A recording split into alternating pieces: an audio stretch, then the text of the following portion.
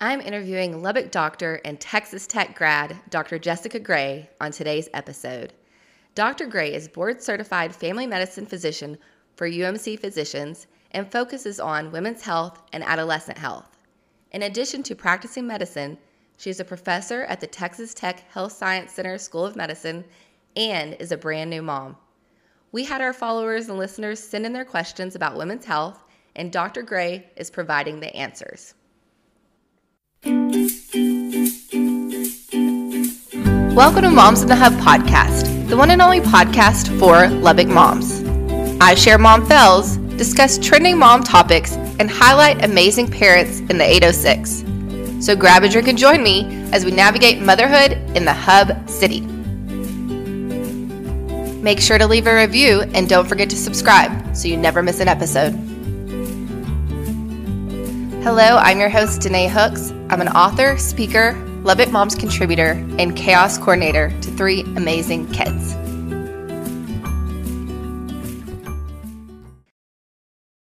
Welcome back, and I'm glad you're here on this Labor Day morning, and hopefully your kids are still sleeping if they're a teenager like mine.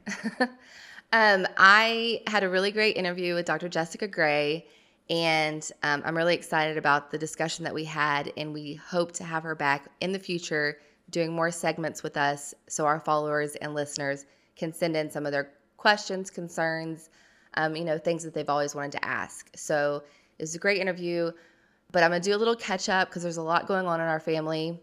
Sam and I have season tickets to the football games, and we have a tailgating spot, and we always try to take the kids, or Hudson and Hadley at least, to one game because we know they aren't going to last very long. So we did that this weekend, and it was a gorgeous day, great food. The hype around campus and the stadium is just, unmatched right now. People are super excited about Coach McGuire, and they pulled out a big win, which was expected, but it was nice to see all of the, just so many fans and everybody getting involved and just everybody really fired up. And I hope that this leads to an amazing season for our Texas Tech football team this year. And needless to say, like expected, Hadley was not having it at the football game. She kind of got worn out at tailgate. And so we made it to halftime. There was a lot of pouting and, trying to bribe, but we were way ahead, so we knew that, it was a good time to leave. So done that. Next week, Sam and I will go solo to the game. But also, we are leaving tomorrow for Houston with Hannah because she has, I've talked about it before on the podcast, but she has a really, really big surgery September 20th. She will be doing spinal fusion surgery. So this is a big deal. It will drastically change her quality of life because her scoliosis is at 75 degrees right now. So she'll still be in her wheelchair, of course. It's not going to allow her to walk, but it's like the doctor said, it's about quality of life at this point. It'll get to a point where it'll hurt her lungs, her capacity, and some other organs if she continues to stay at this degree that she's in. So they will go in and put steel rods down her spine, and it's a very long surgery. She will be away from us for 12 hours and probably under for 8 hours. So please send us some good vibes, prayers, whatever it is you do. We could use them for sure this month and next month during her recovery. A lot going on, and especially with the first of the school year, she's going to miss school. The other kids have stuff going on. So it's just a crazy time. And I always say, we just have to make it till November. That's what I've been saying since May. But in reality, we say that next week it'll be better, next week it'll be better. But it's always busy, especially in the season of life of having young kids, busy kids. This was a great episode, and I hope you get a lot from it. And please follow along on all our social media pages because we will have opportunities for you to ask questions in the future that we will pose to Dr. Gray again. So we definitely want our listeners to get involved with that. And, send in some other ideas that you have. Those are always welcome. And I hope you have a wonderful, wonderful week. School is officially back in session, and so are all of those pesky germs. UMC's brand new clinic at 98th and Frankford makes it easy to get your kiddos treated and back to school in no time. They have a pediatrics unit on the first floor and family medicine on the second floor, so it's super convenient for the entire family. This location is also one of the first clinics in the country to test for flu, strep, and COVID from the comfort of your car. Call them today at 806-761-0265. So I have with me today on Moms in the Hub podcast, Dr. Jessica Gray. Thank you for being here today. Thank you for having me. Please tell us a little bit about yourself and kind of your journey and your career. Sounds great. So as you said, my name is Jessica Gray. I am a family medicine physician. I'm board certified in family medicine and actually work for UMC here in Lubbock. I do outpatient family medicine, and we actually have a emphasis on women's health. So that means that we do see a lot of women mostly in our clinic, which is great. We do a lot of GYN care as well. So maybe you're not needing, to get pregnant anymore and you don't need your OBGYN. A lot of the OBGYNs end up sending you over our way so that we can do pap smears, routine mammograms, those kinds of screenings. And so that just kind of fell into kind of our niche, and that's what we love to do. And I have 2 nurse practitioners who work with me as well. I love that because I'm at the age, I had a hysterectomy last year. So, I'm done with kids, so I need to move on to the next phase in life. And women's health is so important, especially, right now with all this information being thrown at us. It's very important to just stay on top of things, but also have good resources and good people like yourself to go to. Thank you. I think it is really, really important. I agree with you because there is so much information. We live in a day and age where everything's at our fingertips, and which is great, but it also can be very bad at the same time. I think we learned that with kind of the COVID pandemic too, how much information the internet really brings us. And so it's really, really important when we talk about these things to actually be discussing it with knowledgeable medical providers who maybe have extra training or a background in these things. We have great people all over town, all on the internet. So, there's great options, but you really want to investigate a little further about what are the credentials for the person you're going to and talking to them. For example, for me, I've been in Lubbock more than half my life at this point in time. I feel like Lubbock raised me.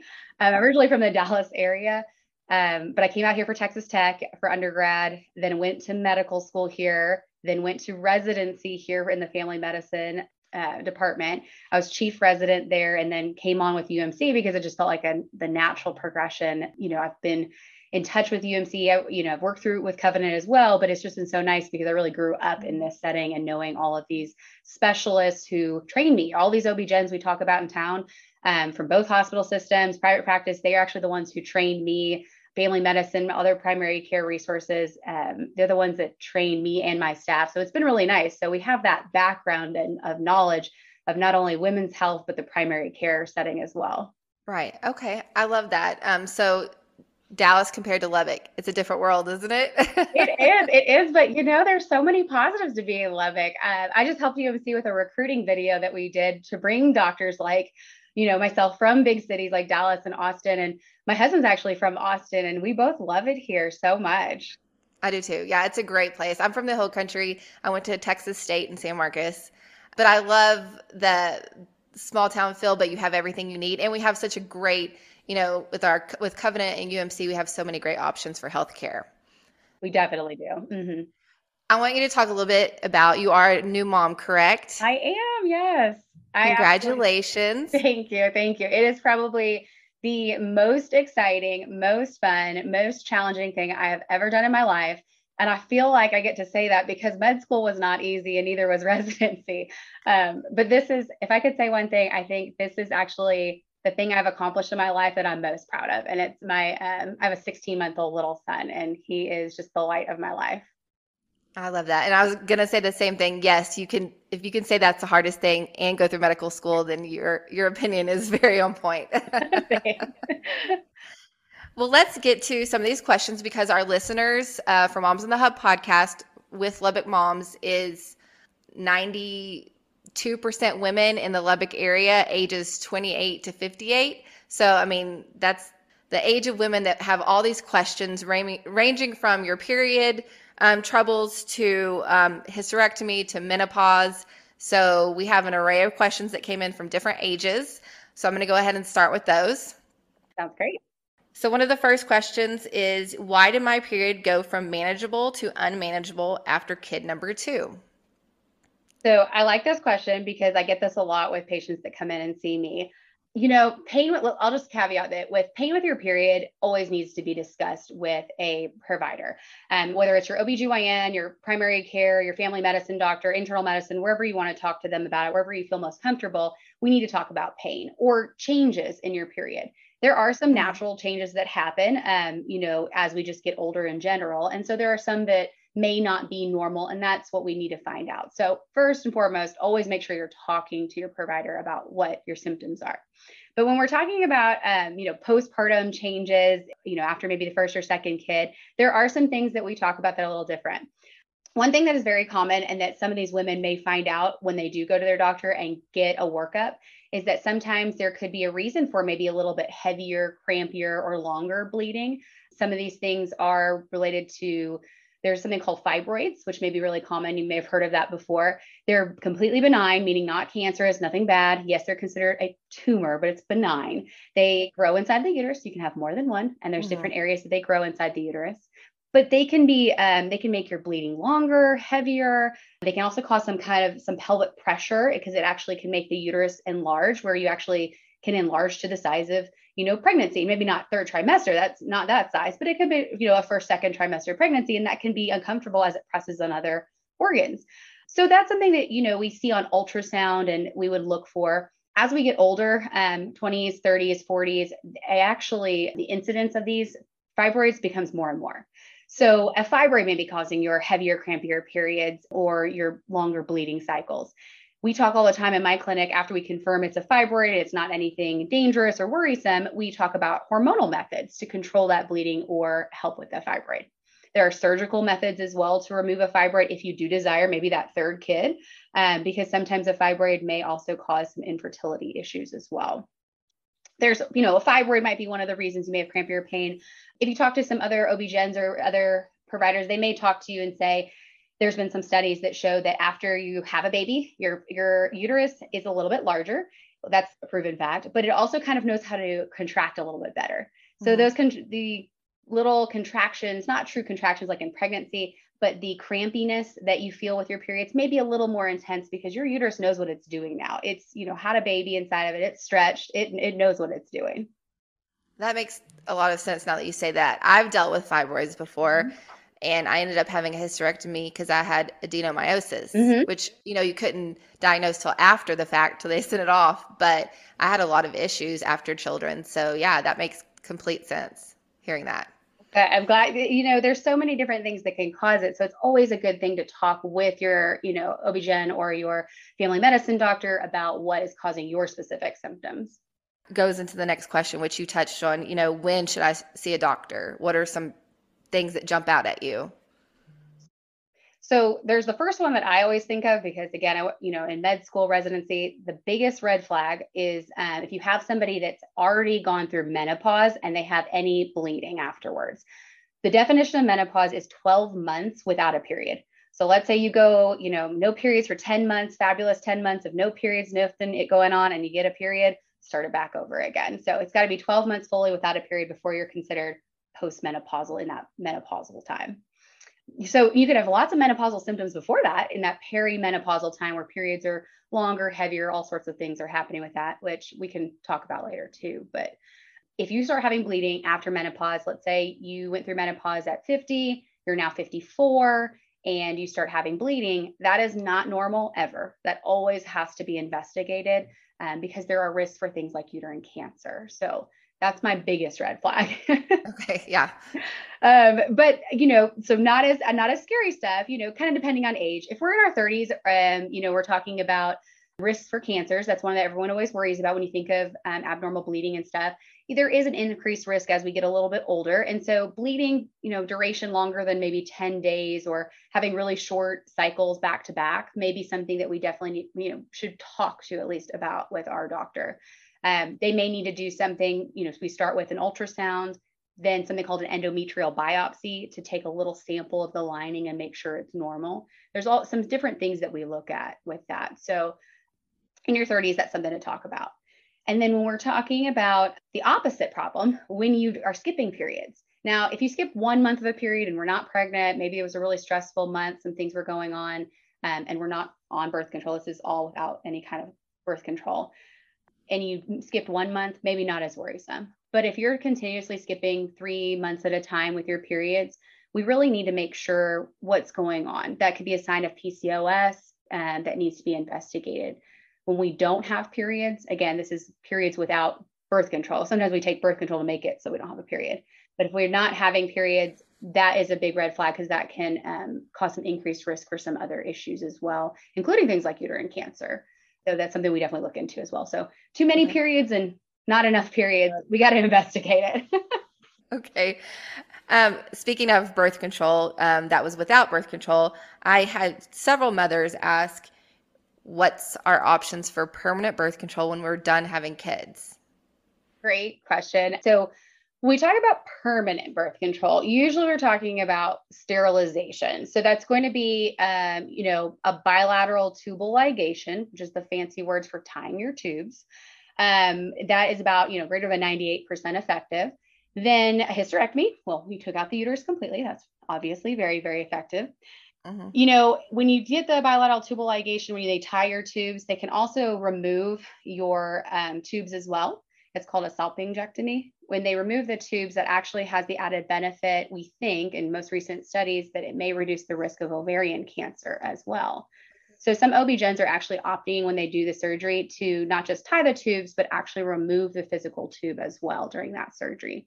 So there are, when you're talking about surgeries, it's where your more permanent options. When we're talking about maybe less invasive options for permanent things, there is a non-truly surgical, there's a procedure that some OB-GYNs do that is kind of like a procedural tubal that they can do. It's called an Essure that can go in and they can put this little coil that goes inside the fallopian tubes, and it makes it so they're blocked permanently. So there are some options if maybe you are a really poor surgical candidate, maybe there's some reason you can't have surgery. There's some other options too.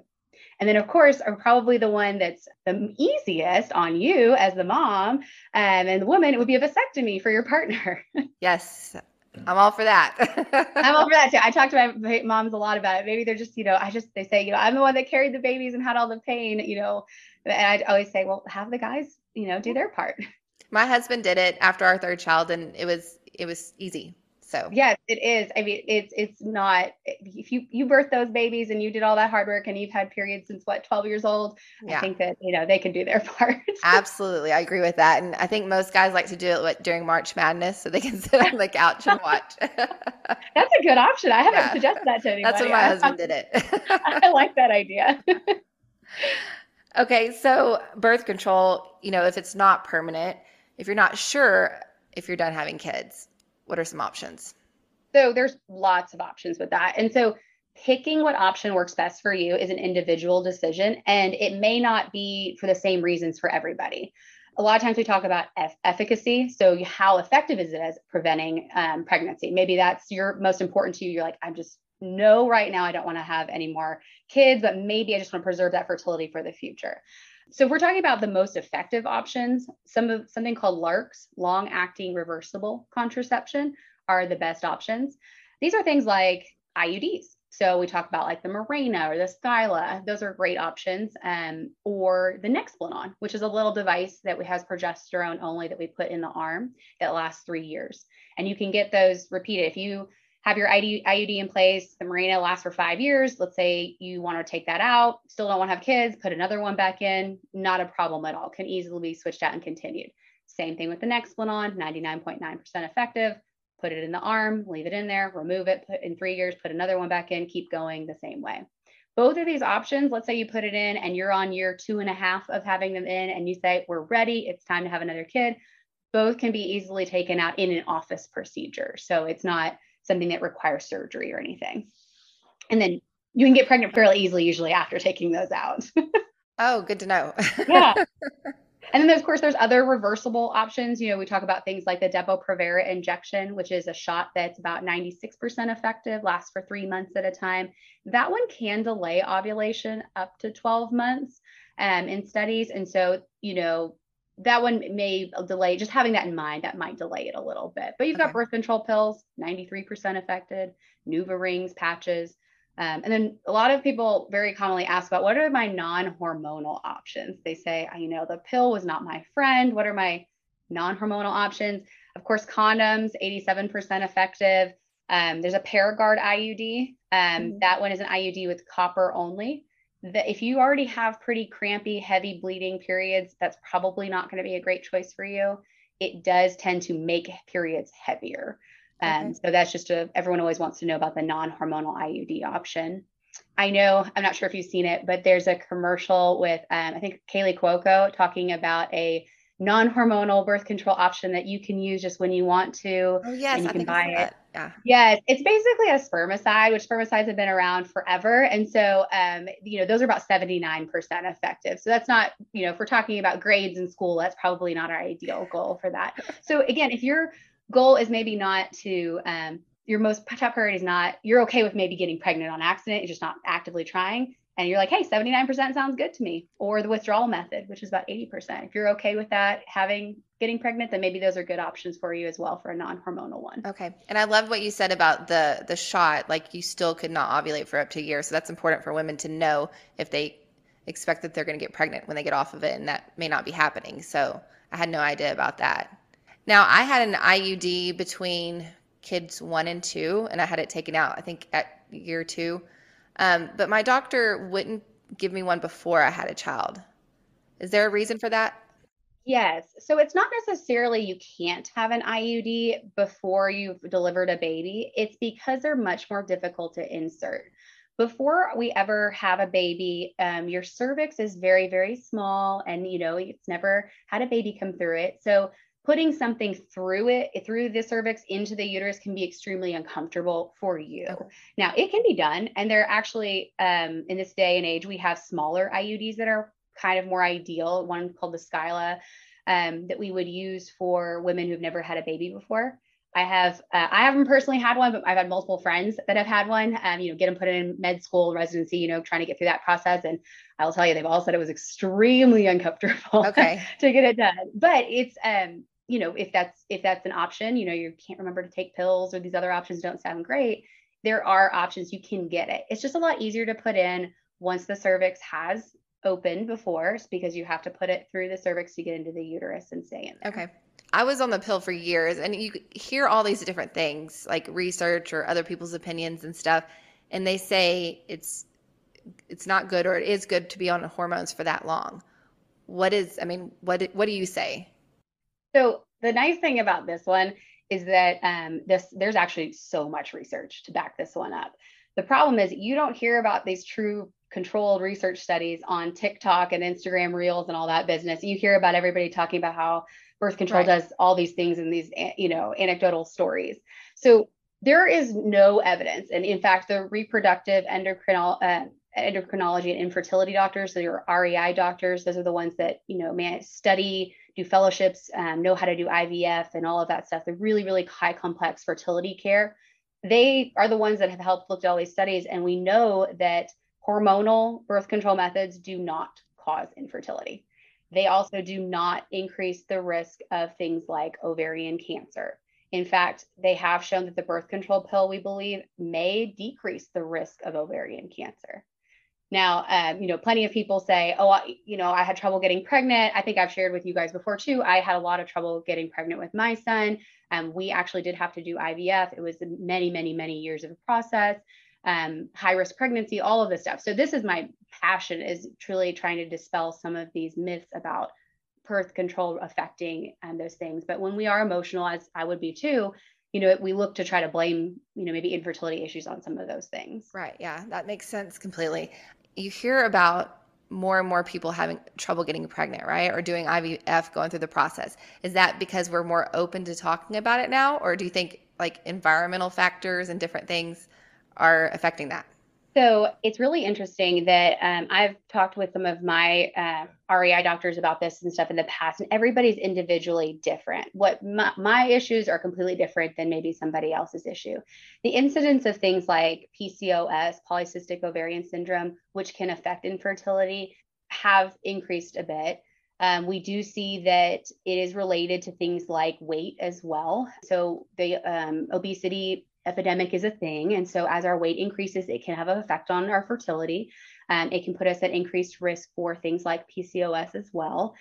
Or, just not being able to ovulate correctly. Things that we're eating. I've heard rumors about them talking about things like certain plastics. I mean, I've read all those books myself. Right. The ones that talk, There's a lot. there's a lot out there. The things that talk about plastics, things that talk about dairy products and things like that. There's not a ton of really well controlled evidence that supports those theories right now.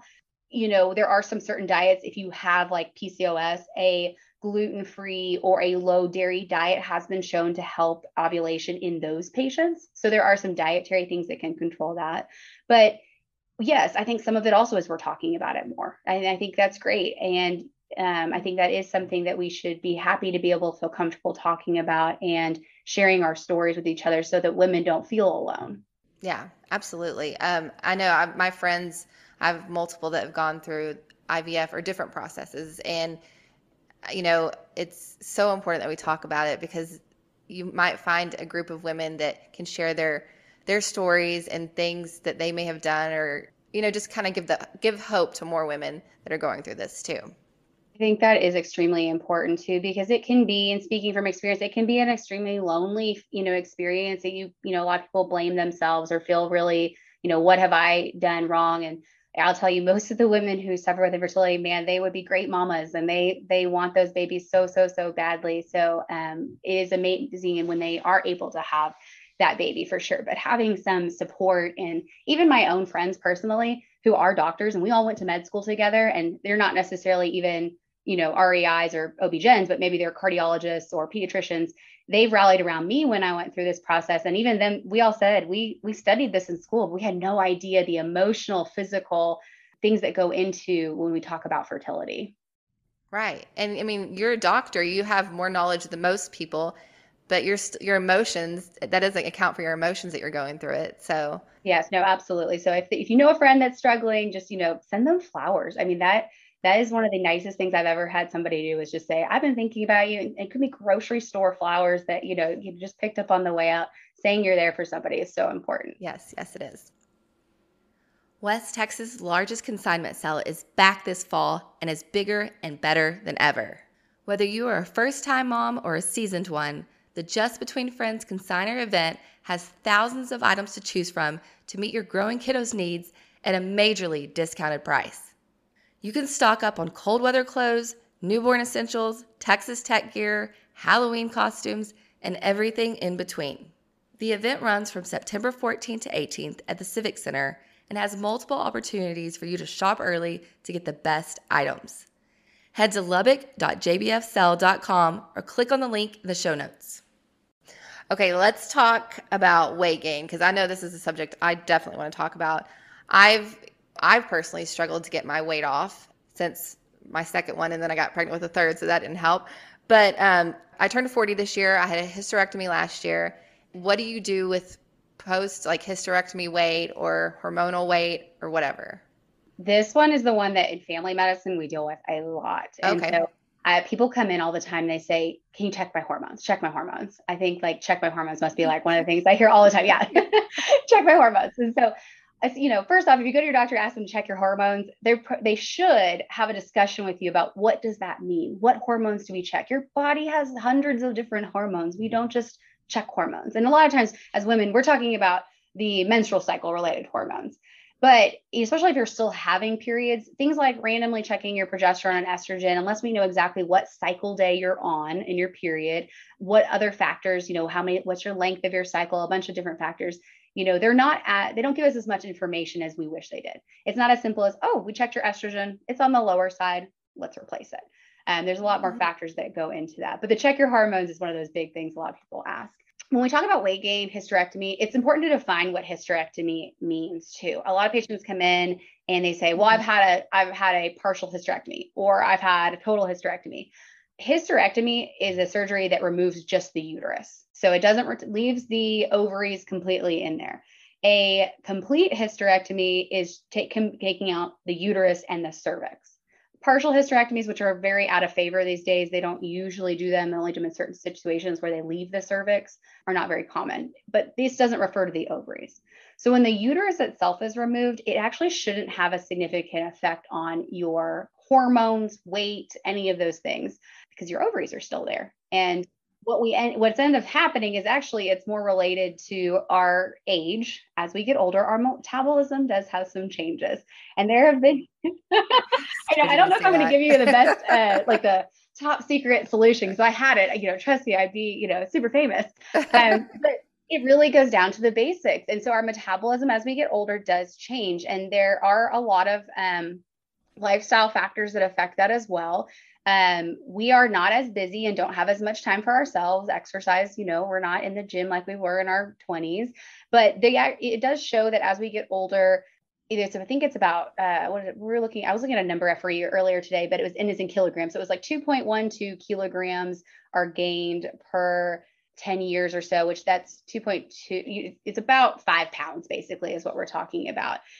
And the biggest things that we're talking about as we get older, a deficit of like 100 calories. Let's say you eat X amount of calories, but you're only expending, say you're eating 2,000 calories, but you're expending less than that. You need to have a little bit of a deficit there. It needs to be over 100, even that small amount. Mm-hmm. So studies have showed that are really, really controlled, that we may think we're doing all this exercise and energy and eating right, but if we really sit down there and look at it, there's probably still room for improvement, which just focuses on why it's so important. When I talk to my patients, I tell them that weight management is probably 80% of what you're eating and your intake, and about 20% of what you're actually doing physically to lose that weight, because our bodies change as we get older. It's more important.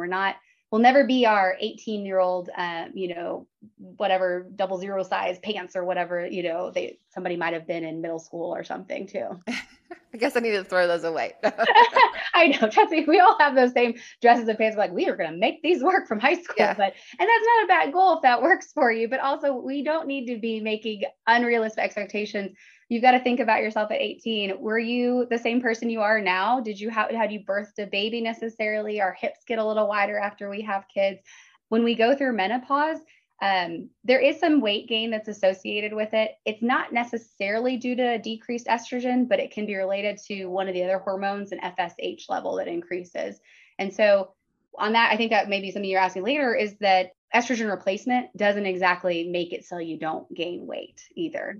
So it may help because as we get older, fat distributes in different places. And so I feel like that's something everybody kind of does, like, well, my hips feel a little different, my thighs are different. And that does happen. Their fat goes in different places as we get older. Yeah. Well, okay. Not the answer I wanted to hear. No. I know. I trust me too. I want a much better answer. And, No, but you're right. I have a trainer and she says the same thing. 80% is what goes into your body. And I'm making progress. But once you really write down what you're eating, you're like, oh, wow, I'm actually eating more than I thought I was. That's great to hear. I mean, that's why I tell my patients, I guess I'm not paid by this app, but I use the MyFitnessPal app for my patients all the time, just to say, use it as a log. Don't necessarily use it like at first to diet with, just use it. I say 1 week, log everything. Don't try to diet, just do what you're doing. And then at the weekend or something, or the week later, go back and look and say, oh, I'm a snacker. Or, that's where those extra calories are adding in. Or it's my coffee creamer is really throwing me off, because if you drink 4 cups of coffee and all this sugar is going in it, or Starbucks on your way to work, you're like, I just can't live with my caramel macchiato, whatever. You can see that you're like, okay, if I just took that one thing out of that day, your whole amount of calorie content consumed would change. Absolutely. And that wine, I need to stop drinking that wine. Of course. Well, and then I would compare my healthy whole foods that I was eating, versus my non-healthy stuff. And I was like, well, I could actually have a lot more whole foods than I could the unhealthy stuff. So that's so true. Yeah. Okay. So one particular person asked on the Facebook page, Hair loss post hysterectomy. Yeah, so I kind of touched on this before, so I won't go too much into it. But if you haven't had your ovaries removed, there really shouldn't be a lot of hair loss related to a hysterectomy itself. If you're losing hair, you need to go talk to your doctor and find out if there's something else going on. Thyroid issues, even blood sugar issues, sometimes even more dermatologic things like psoriasis on the scalp. There can be reasons that you may be losing hair that are different and not related to your hormones at all. So go talk to your doctor. That's a very individualized thing as well.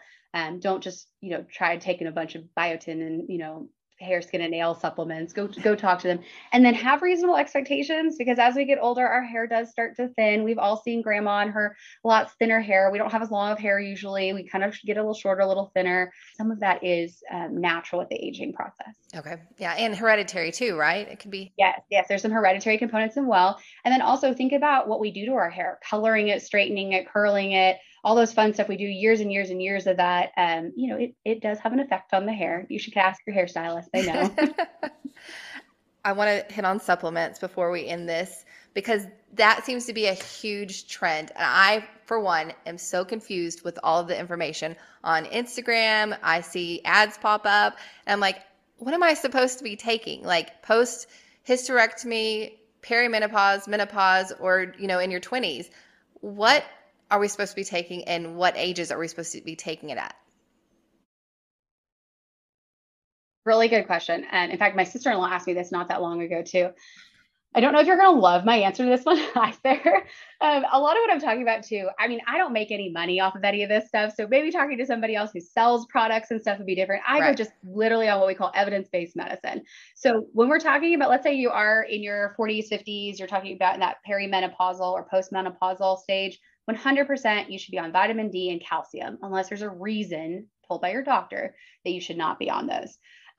You should have a daily consumption of about 1,200 milligrams of calcium. That whether that's through a supplement or let's say you love milk, cheese, things like that, through dietary as well. For vitamin D, usually about 600 to 800 IUs. It doesn't come in milligrams really. We focus more on IUs.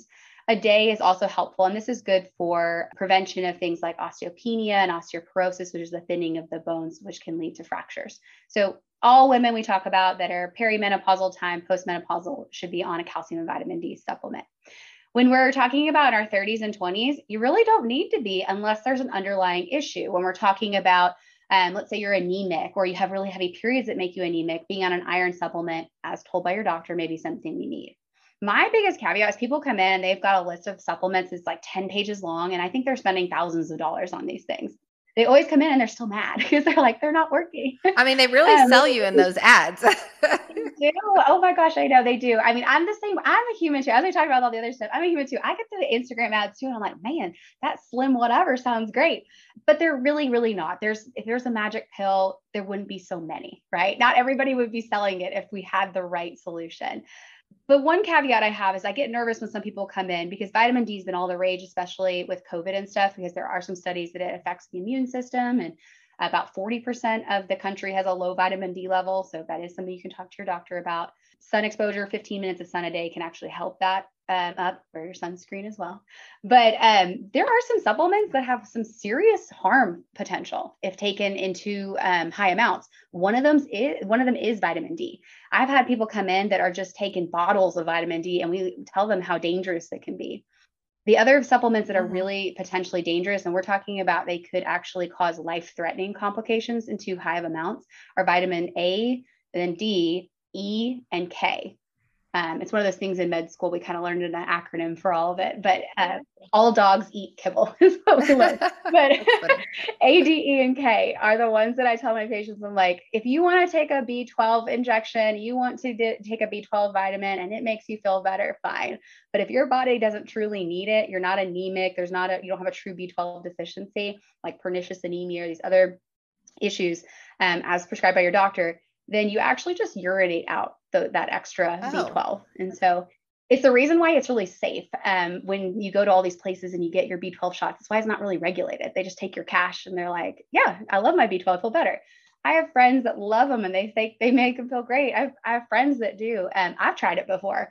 it didn't really make me feel better, but I think it's where if you can try it, but if there's too much in your body, that is nice that it's not fat soluble like the other ones is. It's water soluble, so it goes you urinate it Okay, out. that's good to know because I've done the B12, like paid for the monthly B12 before. I know we're getting close on time, but I do have a big one, collagen. Like I see collagen everywhere. I've actually have some I'm waiting on in the mail. Like what is the thing about collagen? Is it just a trend or, do we need it at this age? So don't make me break your heart. But collagen doesn't have a lot of strong evidence that it is something that we say we're missing in our body that's necessary. Oral, like taking collagen or drinking collagen, is not necessarily something that we say, oh, you have a collagen deficiency. This is going to help with your fatigue or your skin or things like that. Again, the most basic, well-studied things are sometimes the most frustrating because those are the ones that, are the hardest. So think, tips for keeping down wrinkles and things like that. Yes, sunscreen's your best friend. It was probably when we should have started it back in our 20s. We were in college and definitely not wearing it. Yes. So things like that, reducing sun exposure is going to be the biggest one for that. But I have good friends. I have good friends that are fitness trainers and stuff, and they do love their collagen. They like it. It's not going to harm you again. So that's one of those ones that's safer, and that's why it's so easily available to purchase. Mm-hmm. But I mean, maybe we don't need to spend as much money on it. Yeah, I tell my patients whenever they find something that they swear by, I just say, just don't spend thousands of dollars on it. Don't make it so that something that you're giving something else up for, or it's taking away from your kids or something else you really enjoy, or missing out on that vacation for something like that.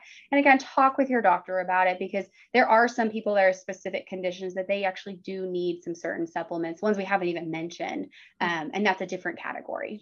Okay, yeah. What about the pellet? Because I do have friends that do the pellet, and I've been thinking about doing it. Is that something, at my age 40 that is a great thing?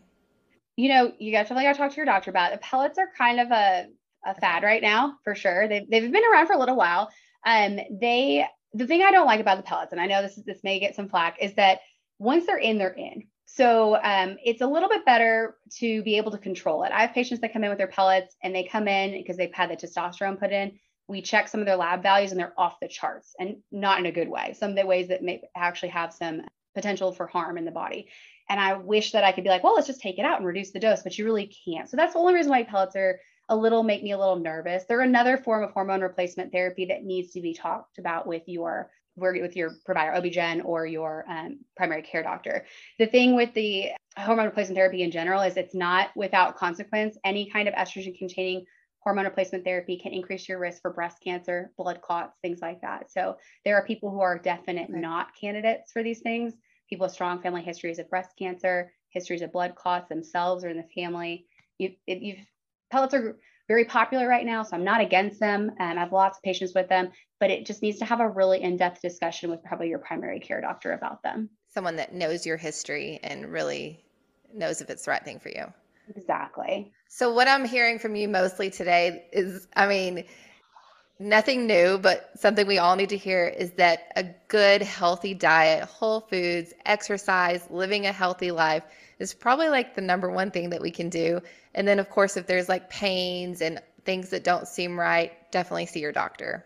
Absolutely. I think that's number one. Sometimes the hardest things are going to be the most effective in our lives. And I think we know that from a lot of different things, from raising kids to, our health and our weight and stuff. The most effective things sometimes don't come super easily. So talk with your doctor and find what fits best for you.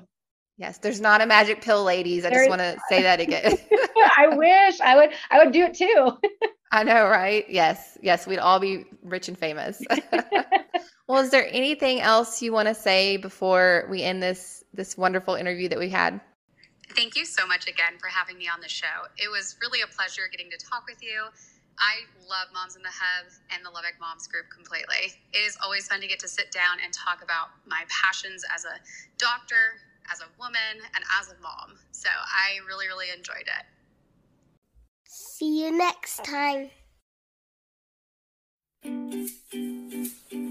Thank you so much for listening to Moms in the Hub podcast. If you enjoyed the show, please share it on Instagram and don't forget to tag us. Have a wonderful week.